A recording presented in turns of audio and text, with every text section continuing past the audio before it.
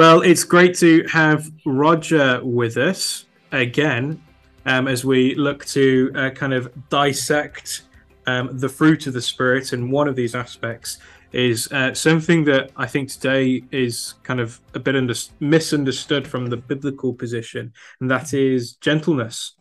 And we have Roger, who has written a book called The Master Plan, which is about the Beatitudes. And there's a great chapter in there. I'm plugging your book unashamedly because it's fantastic. But there's a big bit on the true meaning of what meekness or gentleness means. But we'll be going through that today and asking a bunch of questions and plumbing the depths of Roger's wisdom. So thanks for being with us, Roger. Good to be with you again, Harry. So I think a good place to start would just be how does the world see gentleness at the moment? I guess how does the world see it, and maybe how does the church see it? Because there might just be different nuances there. Because there's almost a bit of a guilt trip, maybe a guilt feeling within this concept of gentleness. I don't know. We can outwork that. Yeah. Well, I think the gentleness is a good thing. Yeah.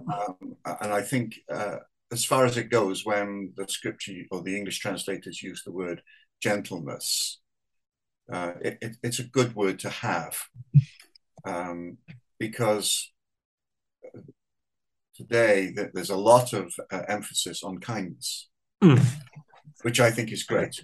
Yeah, absolutely. So be kind to yourself, be kind to others, in mugs and everything. Be kind, and I think that's a great thing, because the world can be a real cruel, nasty, tough, horrible place. Yeah, it's dog eat dog, isn't it? And devour and yeah, do unto others before they do unto you. So I think to put the word gentleness in is good. I think the problem comes when we realize that's only a half of what the New Testament word gentleness means, what we translate. Because the New Testament word is also translated as meekness. So when Jesus says in Matthew 5, happy or blessed are the meek, for they inherit the earth. And when he says later in Matthew, I am meek, come to me all who are laden, heavy laden. And then he quotes Zechariah later on.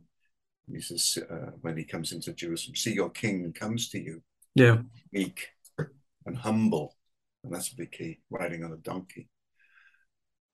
So I think gentleness is a good word, but it's an incomplete word to describe what the New Testament word is there. Yeah, is it kind of like the antithesis to power as domination? Yeah, yes. The word we translate meek, and I think meek is probably the worst word we could use today because of our understanding of meekness. Meekness is often interpreted as insipid, weakness, doormat, allowing people to walk all over you, never speaking up for yourself, and just really being a worm. Yeah. But the word actually that we translate gentle in the fruit of the Spirit and in Matthew means to demonstrate power. It's actually an active word. It means to demonstrate power, but to demonstrate it without harshness or cruelty. So the gentleness is a good thing. And it means the exercise of God's strength under the control of the Spirit. Right. So it's very much an action of ruling and authority. So power under authority. Power under authority, henceforth gentleness, humility. And really, that's why when Jesus, because oftentimes, I remember people say, well, blessed are the meek, for they will inherit the earth. And people say, well, the poor old meek, there's not much earth to inherit. There won't be much left for them because everybody else has grabbed it. But I think the very fact that Jesus says, because he often says, blessed are because, for they will. Yeah. And when he says, blessed are the meek, Blessed are those who exercise power without harshness or cruelty, but kindness and humility and gentleness. They inherit the earth, which takes me back to Genesis 1 when the mandate was rule the earth. Rule it like me. So it's and that's interesting as well, because the word there is that rule it's to subjugate, isn't it? It's yes. Almost that domination feeling, but it's done with the intents and the purposes of God. But what you see is how when humanity takes of the tree of knowledge and good and evil, they do what's they do what's good for them and not yes. what is good in God's eyes. And so you see how the ruling and the authority and the power is totally subverted, don't you? Yes, it's almost always turned into domination, subjugation, abuse of the ones who are being ruled. Yeah. Meekness or gentleness, fruit of the Spirit, is rule. It is the exercise of power, but it's totally contrary to bullying, domineering, having your way, or being the one who just says, "Oh yeah, walk over me." Yeah, and that is why it is an aspect of the fruit of the Spirit. Yeah, it's not natural. Yeah, and it can be easily conflated with things like when Jesus tells you to go the extra mile, or when Paul says, doesn't he, about doing kindness to your enemies, and it'll be like pouring hot ash on their heads. And if you start, it can be easily misconstrued when you just take these individual verses in context and not understanding Jesus as the person, of how it is that we show the love of Jesus by just letting people do what they want, so to speak. Yeah, and that extra mile, it's a funny thing because that has entered the English language. And we hear it almost every day. Oh, you went the extra mile. Mm-hmm. But when Jesus said it, it was totally radical to his hearers. Yep. Isn't it? Because, our viewers might not understand that at those times, the Roman occupying forces could coerce anybody, to carry their pack. You had to carry it the mile. Mm-hmm. You had to. So Jesus would have done that. So you think you could be going one way, and the Roman soldier says, "Carry my pack this way." There's no way you can argue. You have to do it. Yeah. So and the people say, yeah, we've all done that. So when Jesus said, so when they tell you to do that, and they're all expecting, what, refuse? And he says, no, when you've carried that mile, carry another one. And so you can imagine them hearing that for the first time and saying, "You've got to be joking." But what he's saying is, you're actually exercising authority and power because you are in control. Yeah. They can't coerce you for the second one. But you're saying, "I'll show you real power and control. I'll take another one." Yeah. That's why it's so radical to go an extra mile. Yeah. I was just thinking, "Oh yeah, I'll do a little bit more." It's a totally radical way of the kingdom of God.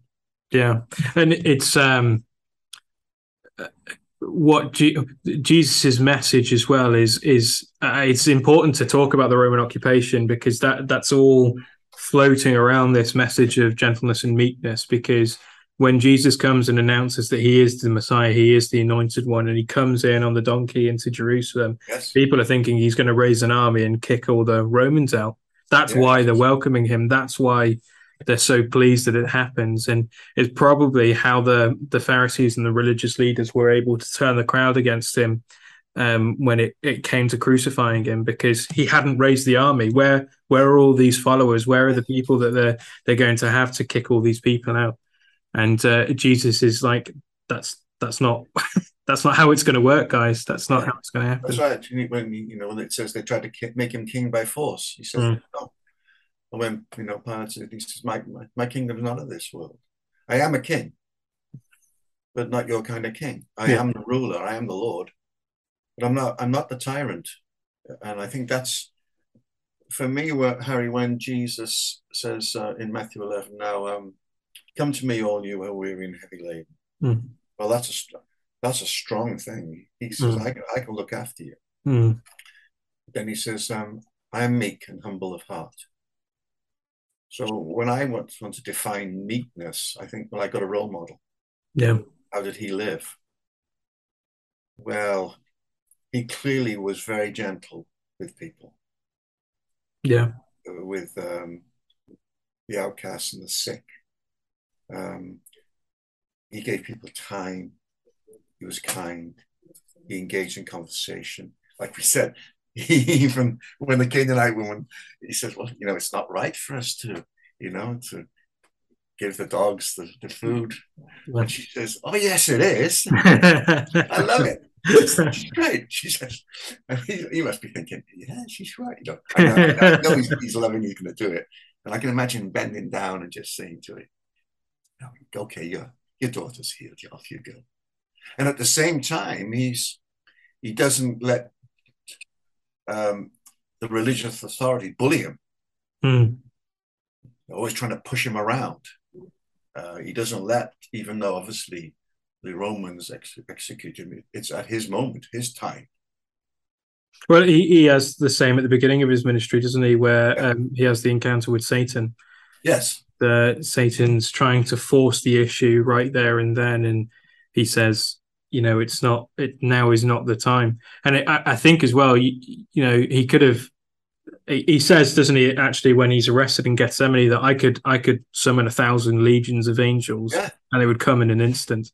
And he Imagine could have done it in either one of those moments to finish it once and for all. But and he's a not man doing under that. authority. Yeah. And not doing that is the exercise of authority. It's power without harshness and cruelty. Mm. He said, it doesn't look like I'm in control, but I am. Mm. And I think he never allowed, and I think this is where the meekness, he doesn't allow people to dominate him. Mm. There's an instance at the end of Mark chapter 1 where he's had a fantastic day, healing and teaching and casting out demons and miracles, everything. And it just says he gets up early the next morning and he's up the mountain, he's praying, talking to Father. And the disciples come to him and they say, God, this is where you are. And they said, you got to come back down to the village because everyone's looking for you. There's more people to heal. And there's all this stuff to do. And he just says, no. He says, no. And you just in peer pressure. The meek person, as we would think, oh, yeah, I'm okay, I'm coming. I'm on your agenda. He says, no. He said, we got to go over here. Yeah. Simply because he says that's where Father's told me to go. Yeah. And for me, it's that line. It's not a fine line. It's that walking of saying, I live under this rule of authority of the kingdom of God. Jesus is my King, my Lord, and I do what he tells me to do. Yeah. When I look at him, his attitude is always, how can I help? How can I bless? This. And when he meets things that come at him and they say, you have a demon. No, I don't. You're illegitimate. No, I'm not. We want to ask you this trick question. Answer our trick question. He says, no. I'll ask you a question instead. You answer mine, I'll answer yours. But that's all meekness, you see. He's just he's under control. Yeah. He's not bullying, domineering all the time, getting his own way. And yet he's not, I'm just this, which you see in some of the movies, like Jesus of Nazareth, where he's this weak, emaciated, I'm thinking, yeah, push you around. And he's, that's not Jesus. He's the Son of God. Yeah, he's not reminded of the moment when Peter tells him to stop saying things that upset people. Yeah.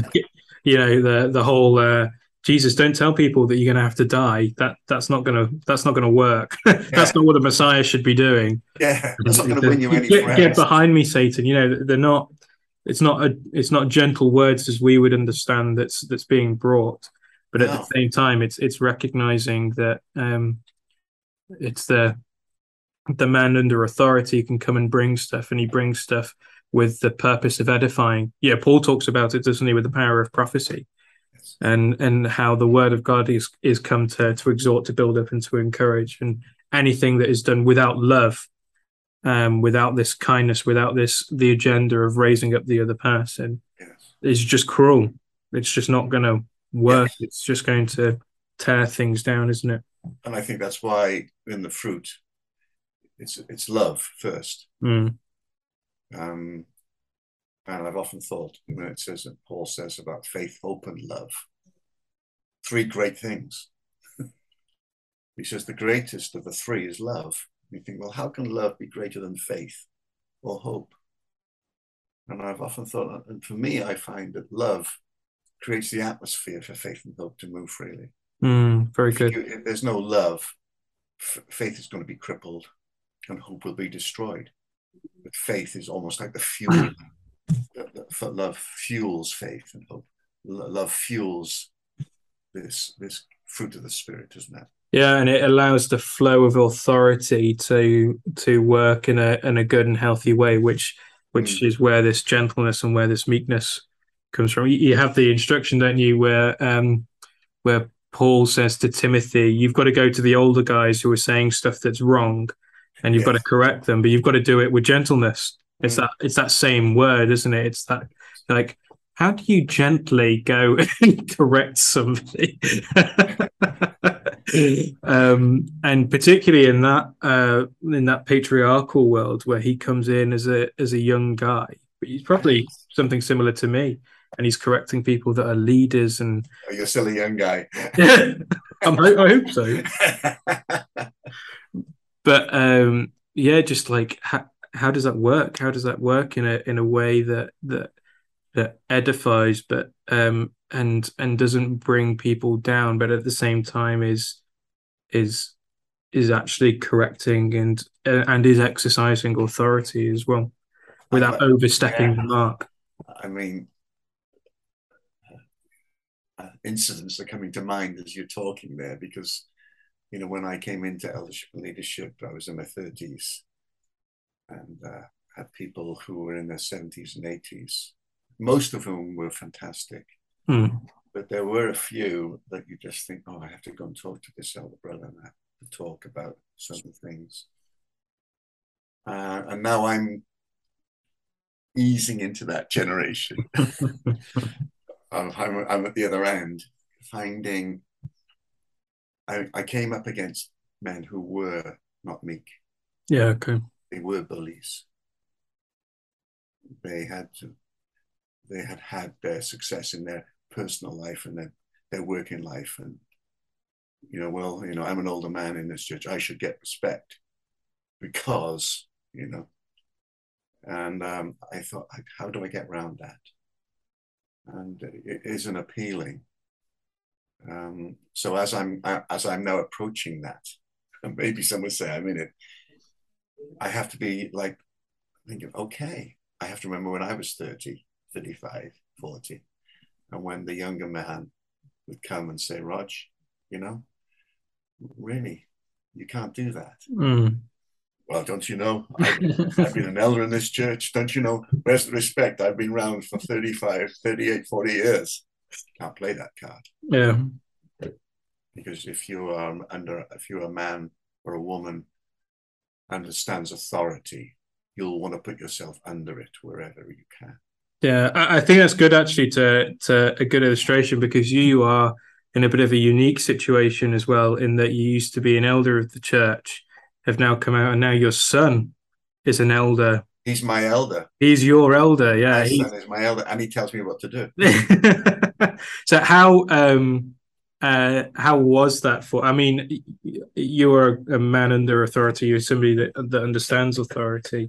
How has that process been for you? How has been the understanding and the flow of that to be able to release you into this place of peace where it's okay for you to do that? That's a really important question, I think, Harry. I think for me, and not to blow my own trumpet, one of the big reasons why the group I was leading and Diane and I joined with Brian Shutt and Kerry and those Tony Ling and in those days, was because we were looking for people who understood authority. Not that we did completely, but it was a big thing for us. Because why was that such a big thing for well, you? because we came from a charismatic background where everything it was like a Wild West show at certain times, and it was just like everybody for himself. We thought there's got to be some structure and order. There's got to be some accountability. Yeah. And the church we were leading was growing, but we thought if we don't do something fast, we're going to fall into anarchy. Yeah. Okay. So coming in, that was a big thing for us. So I did grasp what authority is all about, even though it's expanded exponentially since. I didn't have it all, but I thought I've got a kernel of it. And so growing up, I understood then, and learning from people like Brian and from Kerry and other men and women, that let's just take James. He's my son. He's under my authority. Because when he becomes 18, he doesn't have to obey me now, but I ask him to honor me. Mm-hmm. He's my son. And he did. And I was his elder. But then in our relationship, and as time goes by, then and he starts to grow, and you can see, and I know it's an interesting relationship because there's gifting and there is anointing there, Mm-hmm. and people talked about things, and I had to deal with the fact that people say, "Oh, your boy," your boy, and I said, "Yeah," I said, "Okay, but he's my son, but he's his own man." Mm-hmm. And even then, when he came into eldership, and I wasn't an elder then, by then I was ready and saying, okay, I know he's my son and he'll always be my son and he always honors me. But our relationship has shifted considerably, Mm-hmm. spiritually, because in the house of God, he's over me. Mm-hmm. I'm under his authority. And so it hasn't been a struggle. And to be honest, when he's standing up and ministering or addressing or dealing with issues, I don't think, well, that's my boy. I think that's my elder. Yeah. I don't see him as my boy, my son. He's my elder. Mm. Because I take personal pride. And when people say, "Oh, your son is," I say, "Yeah," I said, "He has a great mother." And that's true. I know I've had a part, but Diana's had a major part to play in. Yeah. I don't know if that answers the question, but it is that the demonstration of power, because I could have played the father card. Always remember, son, I'm your father. And to use it as a means to get what you want or what you think should be taking place.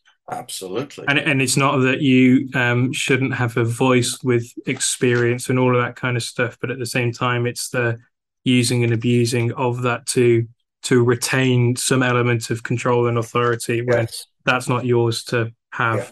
And that's why meekness, gentleness is the exercise of power without that control, without that coercion, without that harshness. Yeah. Because you can't do that. So you say, well, do I influence? Yes, of course I will, because I have an effect. But I'm not here to run the church vicariously. Yeah. There's that Jesus, doesn't he, quotes the Psalm, is it Psalm 110, where it talks about the Son of David, isn't it, and the Lord being sat at the right hand. Yeah. And when the Pharisees come and question Jesus about how does that all work, and he's like, well, there's the son of David is his Lord. How does that work? Yes, he's that's right. Yes, he's not David's son; he's David's Lord. Yeah. All right. Yeah. And I think that's just one practical aspect. But I think it's very easy to slip into relationships where we talk about, well, Christians, you're supposed to be gentle, you're supposed to be meek, meaning you just don't express your thoughts, you have no opinions, you have no views, you just accept whatever comes your way. And that leads into a very passive people. who are never allowed to express themselves and are subjugated. And I hate that. So how does that work then? Because I think it's an important thing because almost everybody is under authority in some Yes. way, whether it's under through the legal systems that we have and the government, and or whether it's being part of a church, or whether you're in a family or at work where you have line managers and all of that kind of stuff. There's this flow of authority, and generally I guess in the UK, there's a kickback against the boss man. There's a lack of respect towards it. They're the person in power and stick it to the man kind of mentality, isn't there? But Yes. as followers of Jesus, we need to respect authority. All authority flows from God. We read about that, don't we? And how do we respect and honor authority? How do we allow the flow of authority to still function? Even when I guess there's two aspects. There's the aspect when there is the abuse that is taking place and it's clear, but how does it work when maybe there's not abuse, but we just think maybe they've just made a wrong decision, or there's in the life of the church, maybe they're just doing something that isn't necessarily wrong, but maybe you just think could be done better, or do you know what I mean? So I guess the two flavors. How do you not push back on authority, but how do you use your voice under authority to authority? I suppose. I think it's the old adage of speaking truth to power, Mm-hmm. which I believe in. I believe true power, can have truth spoken to it, because it doesn't diminish it. So I think if you take the first one, where the abuse and I think at the workplace, yes, I know in our country there's a lot of legislation for, whereas when I went to work back in the 70s, the bosses were, man, they were frightening, Mm-hmm. and there was a lot of coercion, bullying, and things going on.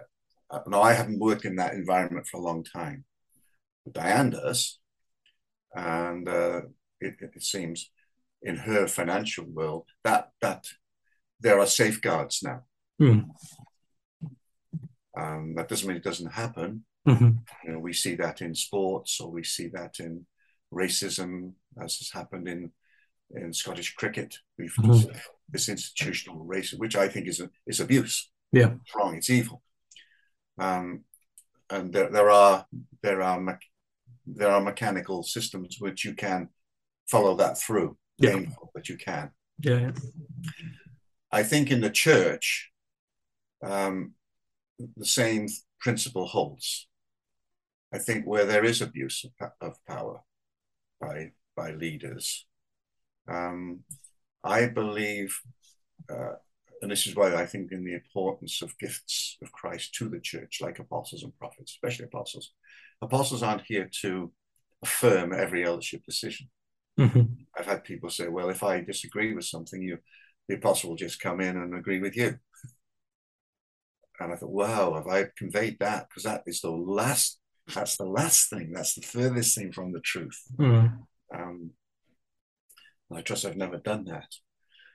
And so there must be, we're a people, we're a body. We're not the body and then these leaders exercising this authority.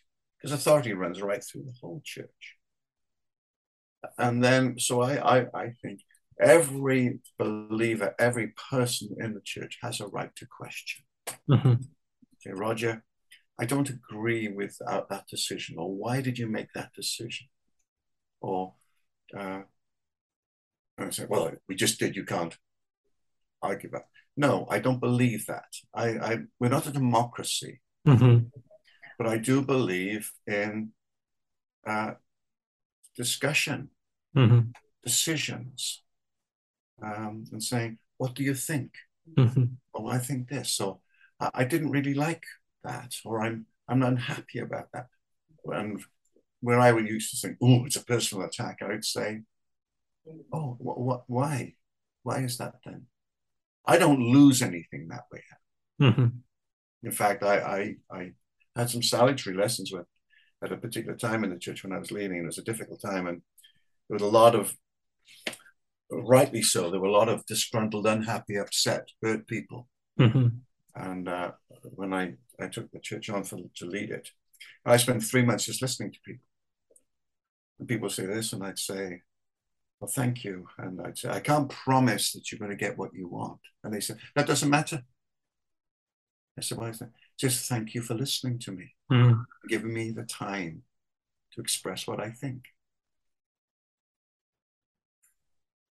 And it's still, people have to feel affirmed. Mm. And I think meekness, this demonstration of the power of God, does that. Yeah. That's what Jesus did. He, we talk about this lady. He listened to her. A guy comes along and says, listen, I'm struggling believing. Can you help me? Because I want to believe more. He says, sure, I can. The Pharisee comes along and says, why do you allow your disciples to do that? That's not lawful. It's against the tradition of the elders. He says, what? Who do you think you are? You disobey God. How dare you come and talk to me like that? Yeah. That's meekness too. So there's we've recently been to Brian Schutt's funeral, and one of the kind of themes that came out of it was that he was a man who stood up for justice. Yes, he did. I saw it firsthand. Yeah, and that he, I think it was Kerry who said that he became the voice for people when they had no voice. Yeah, he did. Is gentleness a desire for, or the exercise of gentleness? Is there a desire for seeing justice, for seeing righteousness? Is that a key part of what's taking place as well? I think yes. It was a hallmark of Brian. Brian was concerned with what was right for people, what was right, righteousness, and he loved that phrase from Micah, which had the word hesed in it. Love justice and walk humbly with your God. He also loved Amos, which he says, let justice roll down like a river, righteousness like an ever-flowing stream. And I think it is because it's a concern not for me being right. It's just that things are right. Mm-hmm. And I believe gentleness and meekness is like that because Jesus was concerned for righteousness, that things were done right. Things were right. And I think for me, it's, you talk about Brian, because I can remember when in the church in Cardiff, we first came across this piece of land that we wanted to build on. And we went to the council and they just swatted us away. Said, no way. And councillors, had their own agendas, said, no, we need these little people who they think they are. And I remember Brian saying, no, we've got a just cause. So what he did, he had a whole load of placards made, rounded up all the people in the church he could find. We all went off to the city hall, to the SAC council meeting, and sat in the public gallery. And there were so many of us that eventually whoever was chairman said, you better come and sit down. So sitting in the body of it. And they didn't, it wasn't violence, it wasn't banging placards, but it was, we have a just cause. Mm-hmm. We're not going to allow these local guys to push us around. Mm-hmm. And the council said, yeah, you're right. They gave us permission to a bit. And we got the land and everything. But it was Brian, because he said, no, it's right. Yeah. And the way that you've treated us is wrong as well. Yeah. It is like this sometimes, because you think, there's certain people you just think, I'll fight for you. You can't fight for yourself, but I'll fight for you. Even I've had people who've come and they're very practical pastoralists who've had no belief for themselves. They were beaten. Mm-hmm. They were downtrodden, defeated. They were abused. And I said, I'll take you on. I'll believe in you. I'll fight for you. And I've had, folks now in the church and around the world, not vast numbers, but there are people I fought for. Yeah. Just in their own dignity, in their own self-belief. that there was a life for them. Mm. And that's one of the great joys. You think, I fought for you Yeah. because I exercised power for you when you couldn't exercise it yourself. Yeah. Justice and freedom. Yeah. And when you have a community of people, of followers of Jesus that are doing that, then you have a choice. Then you have a church that has a voice in the world to speak out against the stuff that's taking place, or to act in a radical way to help people where there's a need for that help to be outworked or anything like that. Yes, I mean, we said earlier on that the world has a limit. It does spit you up, spit you out, chews you up. Church should never do that. We're all unfinished stories, and I know, you know, in church leadership yourself, people think, Lord, are they ever going to make it?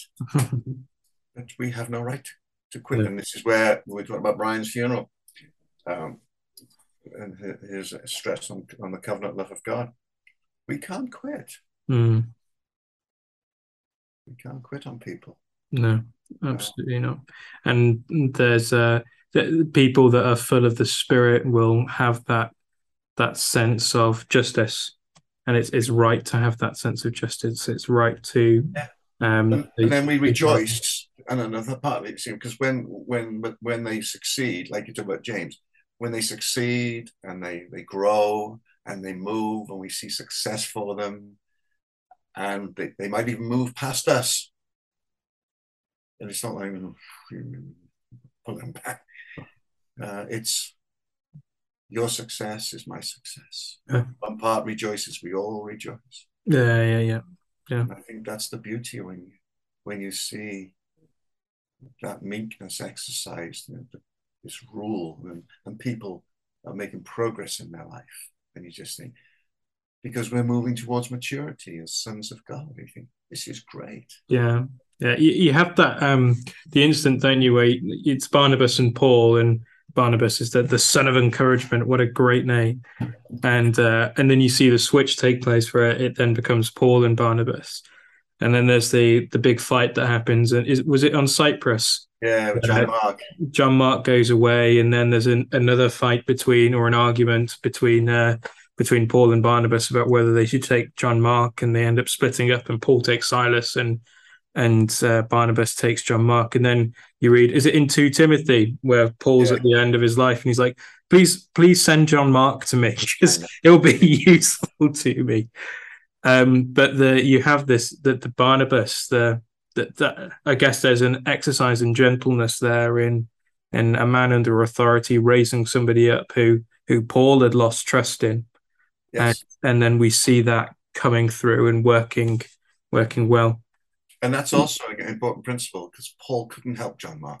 He didn't have grace for him. No.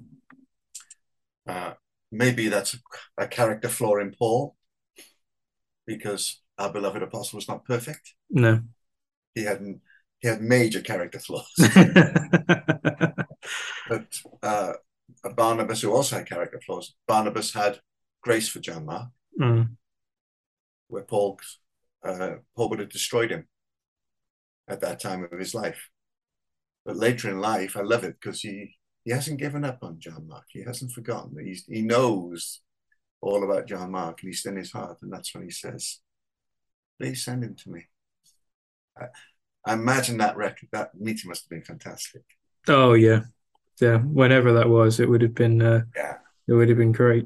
And just to see the success of that person. Yes, and John Mark was a success, wasn't he? Clearly, yeah. Having written one of the Gospels. Yes, he did rather well. He did quite well for us, yeah. Yes, you must always remember that, considering a man who was written off by an apostle. Absolutely. Wrote a gospel. Yeah. And the first one as well. Yes, first one. The first one. I think one thing that would be interesting just to talk about, because we've talked a lot about how this, how gentleness operates in our physical world. How does it operate in the spiritual realms and realities when we're praying against the spirit of the age, when we're praying against powers and principalities?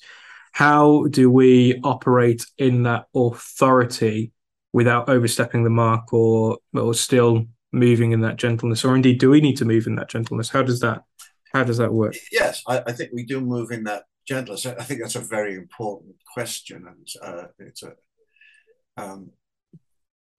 thinking as I'm going along. If we're coming down to the principalities and powers and the spiritual realms, when we're taking on opposing forces, Mm.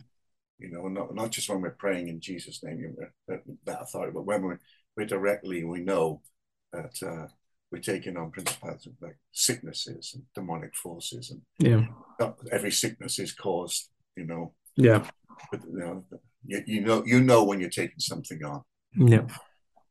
I think the first thing is to dispel this notion of the wrong sense of gentleness and meekness. Oh, I can't do that. Because if you think you can't do that, whichever spiritual force you're coming against will affirm that. Yeah. Yeah, you have no authority. Yeah. It's Yeah. like it's like that mountain that's not going to move. Mm-hmm. That's what Jesus is saying. You got to speak to the mountain, and the mountain saying, "You think you can take me on?" Mm-hmm. Well, yeah. So I think it is that thinking, I have got this power. I've got this authority. Now, I'm not going to be cruel and harsh, but I am going to be stern. Mm-hmm. Jesus was stern when he rebuked sicknesses. Mm-hmm.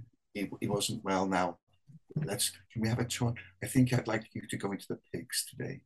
Well, no, we're not going to do that. Jesus, you're going. Now, in that sense, then, it's not a case of ranting and shouting. I mean, I've done it, and I've heard people when they're dealing with certain sicknesses and spiritual opposition, and they're shouting at the top of their voices, and the volume doesn't mean anything. Mm-hmm. It's authority. Mm-hmm. Yeah. And certainly I've heard people saying, "And angels of God, we're commanding you today to do all this stuff." And I'm thinking, we do not command angels. Yeah. He commands his angels. We can ask him to send them, Yes. but we're not shouting and ranting and raving at demons and sicknesses. It's just in the times when I've taken on certain sicknesses and certain demonic forces, and I can only speak for me, Harry, I become very controlled, if you like. I'm thinking, don't take me on. Mm. You want to fight? Because it's not my fight. Yeah. There in those moments I'm thinking, I have got all the authority of Jesus Christ here. And I'm taking you on. Mm.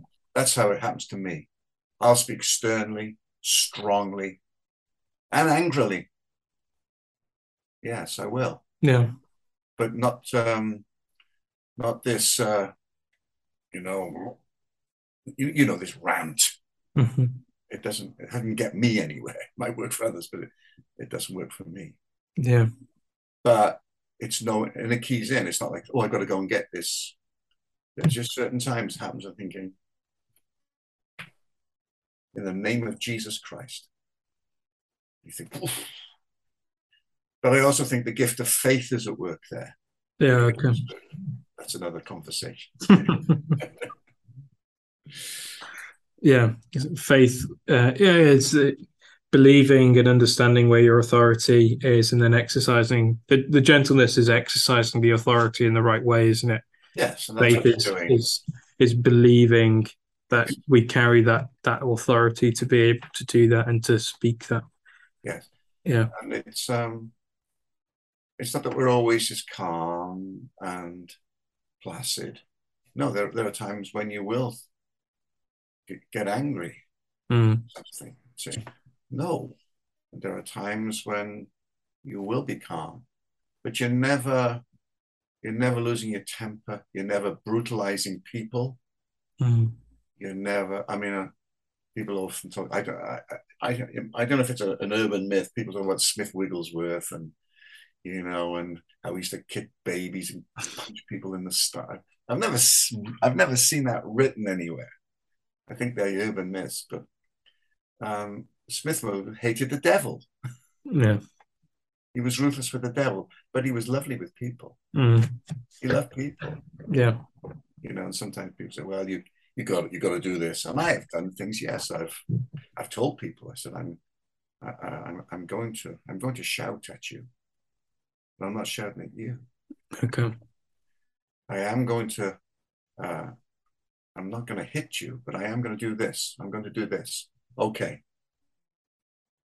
All right. Yeah, let's do it then. Because I'm dealing with a person. Mm-hmm. So. But dealing with the person, and then there's the spiritual realm on top of it. And that's what you have to know. And that's why with Jesus, when he, the boy who was epileptic, thrown in the fire by the Spirit, Jesus is very gentle with the boy, but he speaks to the Spirit. Come out sternly, very sternly. Yeah. He's not stern with the sick. He's stern with the sickness. Mm. But he is very compassionate with people. People aren't there for show. They're not for us to show and abuse. They're God's people. Yeah. Yeah, absolutely. And that's how, for me, I'm learning. I'm not an expert, but I've probably violated everything I've ever said in this conversation over the years. But it's that fruit of the Spirit of just living under that rule of and exercising the power in everything. Mm. I'm not here to abuse or dominate. Neither am I here to be under the doormat. Yeah. So for anybody that's watching or listening, and they're convicted either way of maybe that they've been a bit too domineering, they've abused their power, and whether that's as a parent or as a boss or within church or in whatever situation, um, how is it that they can start to move more in the spirit of gentleness, and vice versa for people that are just like, I I just don't know how to stand up for myself. I just don't know how to to speak up with that authority that we've been talking about this whole time. How is it that I can start using and stepping into the authority of Jesus in my everyday life? I think the first one is harder because sometimes the person who's domineering and the bully doesn't know it. They don't realize it. Mm. They think that's the way it should be. Their understanding of leadership is like that.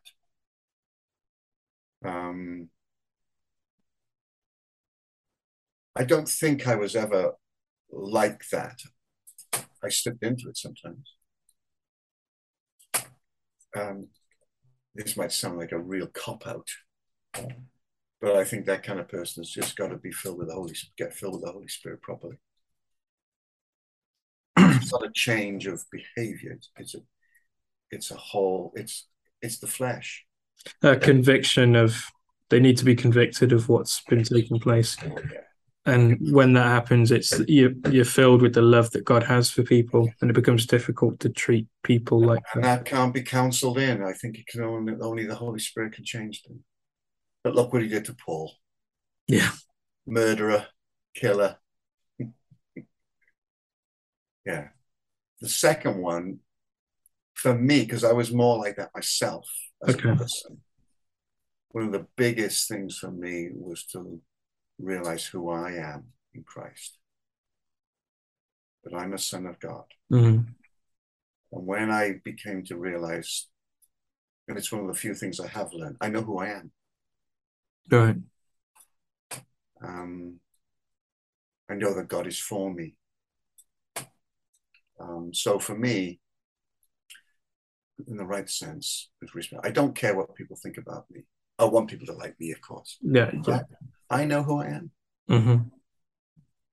And